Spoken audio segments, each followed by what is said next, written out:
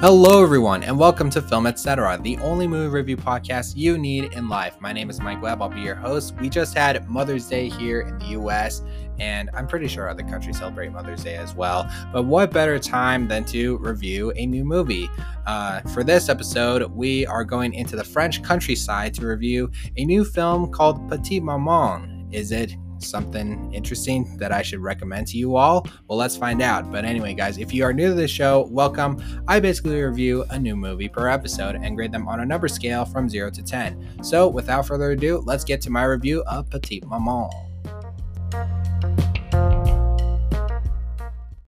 Now, before we get into this review, I must cap you off with a warning. If you guys are new to the show, or if this is your first time, or if you need a little bit of refresher, I am diagnosed with autism, so you may hear my wording get jumbled up a bit. So I hope you all forgive me, and I hope you all enjoy.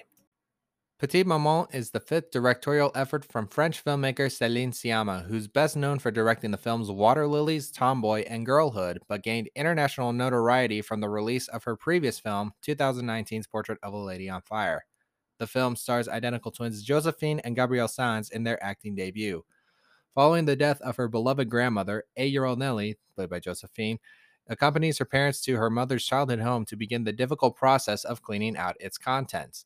As Nellie explores the house and nearby woods, she is immediately drawn to Marion, played by Gabrielle, a neighbor her own age who's building a tree house. What follows is a tender tale of childhood grief, memory, and connection. The film also stars, and I'm sorry if I butcher your names, Nina Meurice, Stéphane Varoupin, and Margot Abascal. Now, to preface this in terms of film knowledge, this is my first Céline Sciamma movie that I've seen all the way through. I've seen about the first 45 minutes of her last film, Portrait of a Lady on Fire, from which I've heard is this beautiful French lesbian period romance drama, which is gorgeously shot. I mean, that's what I've heard from film critics, filmmakers, and actors in the business. A lot of people have called it like one of the best movies of the year, one of the best movies of the past 10 years. It's quickly getting this like modern day like classic status. And I haven't seen any of Sciamma's other works, but Portrait of a Lady on Fire did win Sciamma the Best Screenplay Award at the Cannes Film Festival that year, as well as the Queer Palm. But I haven't finished it yet, so I don't have much to say about it. And I just mentioned haven't seen any of Sciamma's other work, but I know she's quickly becoming a name amongst the film community internationally. This film in particular, Petite Maman, premiered at the Berlin Film Festival in March of 2021, and I watched it last November virtually from AFI Fest. And although their virtual offerings from the festival were very slim, it was a hybrid event last year because most of their selections were in person only. So you had to be in California for that. However, on the virtual side, I did pick this and the Iranian film Hit the Road, which also came out the same week as the film's US release. And not a bad film as well, Hit the Road. So yeah, I also recommend that as well. But we're here to talk about Petite Maman. Now, Sciamma got this idea early on, just before the pandemic was about to hit. And they filmed this movie around the pandemic as well in the year of 2020. And it's a very delicate movie. We start off, it opens with we're in this like retirement / nursing home, and you see 8-year-old Nellie, played by Josephine Sanz, who is just like is with an elder in there who's like helping her with like a crossword puzzle, and then all of a sudden she is like find out it's like it's time to go, and she goes to a different room one by one, telling each old lady adieu, and it's very sweet and touching. But I don't use that word a lot, touching. I just don't know why, but that's just a personal peeve. And it sets up with the main story of how she has to go to her grandma's house. She and her parents, she have to like de-junk the home, get rid of everything in there, and she like wanders through the woods. She has a mom, but but then one day she like disappears because she just like couldn't handle the grief. She's grieving, is what I should say, and she goes through the woods, and then well, early on, her mother tells her that she made like a treehouse or a fort out in the middle of the woods, and then one day, because her mom is gone, who is grieving, she just like goes into the woods and tries to find the fort if it's still there, and then all of a sudden she meets uh, another girl who kind of looks like Nellie. Her name is Marion, who is also 8 years old, and this is Gabrielle Sanz, the identical twin.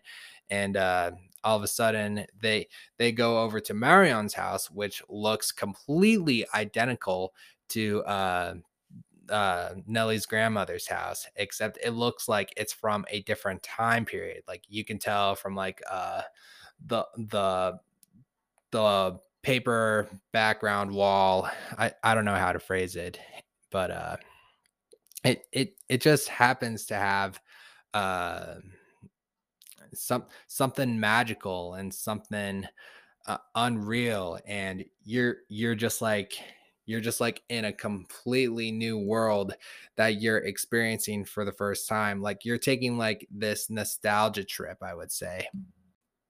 Now, this is a completely different shift for Siyama because her previous works usually tackled stuff like LGBT issues and femininity, and this plays out more like a simple family film, but has this like fantasy element that you won't even notice until you're about 15-20 minutes into it.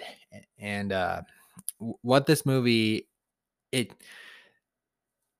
it's kind of like hard to describe how, even though I want this review to be short, but it it is a beautiful movie.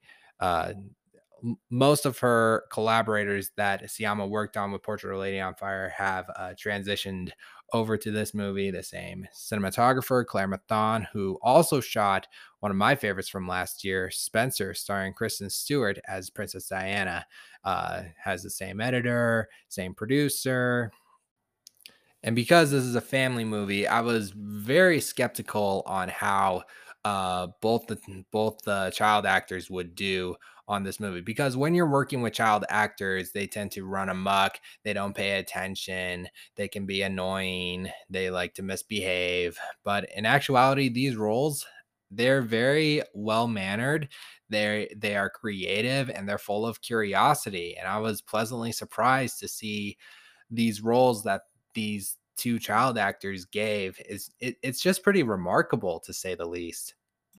I mean, I can go on and on of how much I like enjoyed this movie to pieces, even though I have very little to say about the movie in general. I don't have any negative thoughts on it, which is very rare.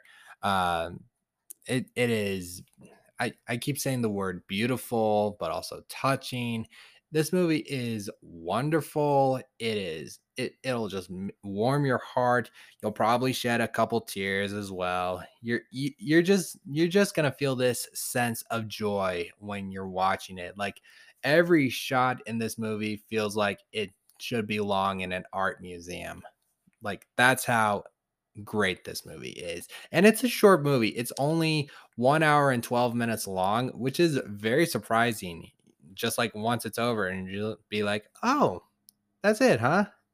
But yeah, no matter how old you are, you'll probably get something out of this movie. But I encourage for not only the big cinephiles, but also mainstream movie audiences, even though it's going to be a little bit tough though, because there's no musical score to accompany it with. There is kind of like a little piece of music that comes like towards like the last 5 to 10 minutes of the movie, and then nothing in which it kind of worries me to think that normal mainstream audiences are probably going to be bored, which I I don't think it.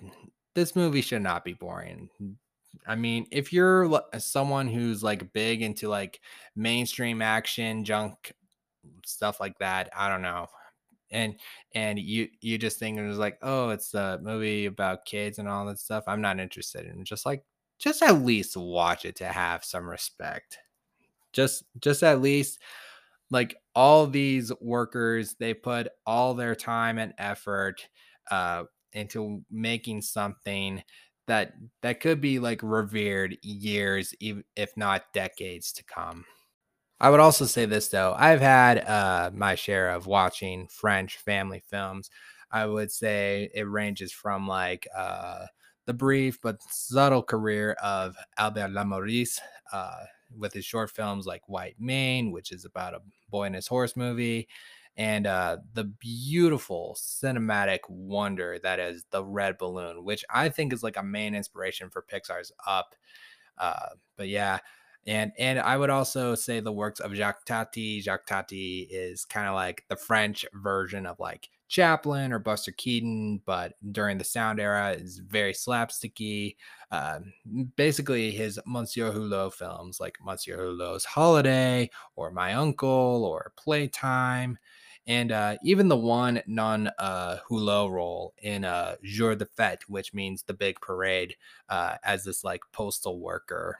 Um, yeah, he has this like a wonderful like charm, and the humor very slapsticky, and it completely works. And if you're interested in any of these movies, I would highly recommend seeking them out as well. But I don't know what else to say about Petit Maman. This is a perfect movie. This is the first movie on this podcast in particular that I'm gonna score a 10 out of 10. I highly recommend you seek out Petit Maman. It is currently playing in select theaters at the moment, but it's probably gonna come to VOD and streaming sometime soon.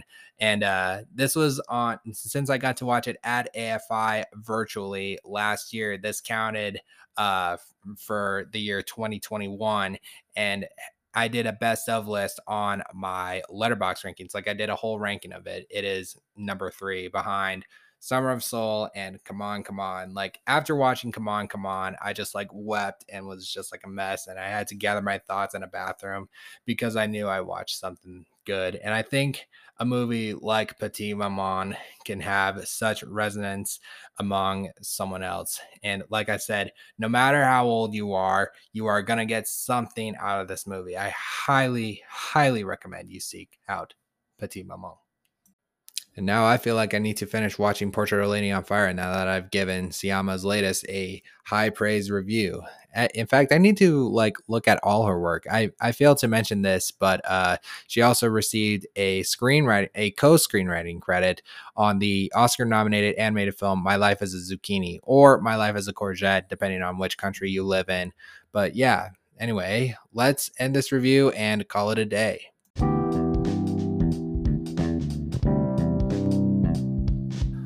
Well, guys, that's going to do it for my review of Petit Maman. Have you guys seen it yet? Did you feel a little heartwarming in your body? Did you shed a couple tears? Were you amazed by its imagery that it set out to be? Or were you just straight up bored, even though it's a short movie? Which, how dare you? Let me know your thoughts. I'm on social media at RealMikeWebb on Twitter, Instagram, and Letterboxd. You can also follow the show on Instagram at FilmETCcast. Make sure you follow us on the many places that we stream, including Spotify, Apple Podcasts, Google Podcasts, you name it. Leave a good rating, leave a 5-star review on our Apple Podcast page. That'll help get the show up to the top of the charts. Spread the word of mouth, share the show if you must. I'll be back real soon with more movie reviews. But in the meantime, thanks for listening. And until then, I will see you all at the cinema.